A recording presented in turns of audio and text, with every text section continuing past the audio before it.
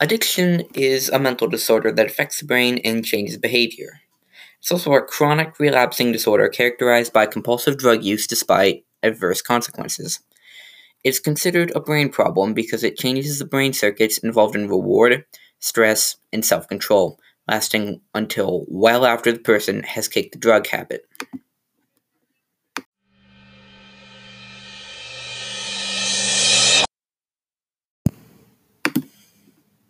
While we do not fully understand why people become addicted to drugs or how exactly it changes the brain to make it foster compulsive drug use, we do, however, know that it changes important brain functions that are involved in managing important things. Addiction is labeled as a disease because of this action, and also because it is extremely difficult to remove from your system once it enters. In addition, addiction exists because the body thinks it's getting natural rewards, but in fact it's getting an unhealthy amount of chemicals flowing into certain areas.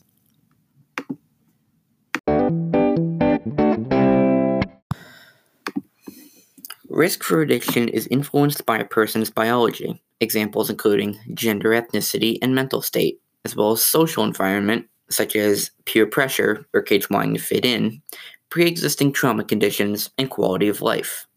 The stage of development also takes part in someone's risk for addiction, meaning the sooner one takes drugs, the harder it is to kick it in the future.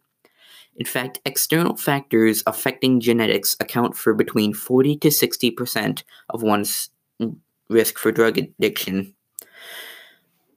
Examples include home life, especially during childhood, since children are more likely to copy adults, especially in their family members, and school life, such as friends who do drugs can influence others to do drugs even if those people never did drugs in the first place. Additionally, how the drug is taken also influences the likeliness of addiction. Smoking and injecting a drug makes it enter the brain immediately, causing a powerful rush of pleasure.